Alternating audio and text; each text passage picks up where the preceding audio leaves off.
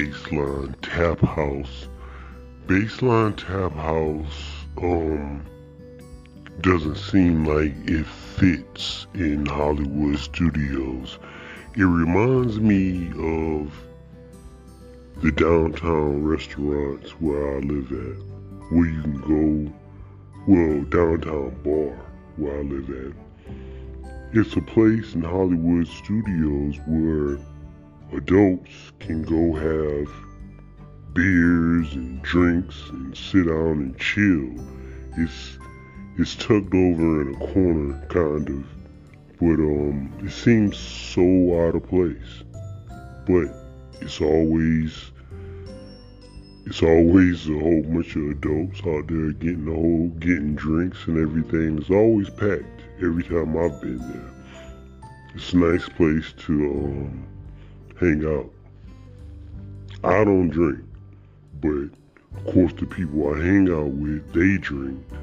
So it's a nice spot for adults to come hang out while they're in Hollywood studios. It's not for kids in any way, shape, or form. Don't bring your kids. This is a spot that you should go to as an adult.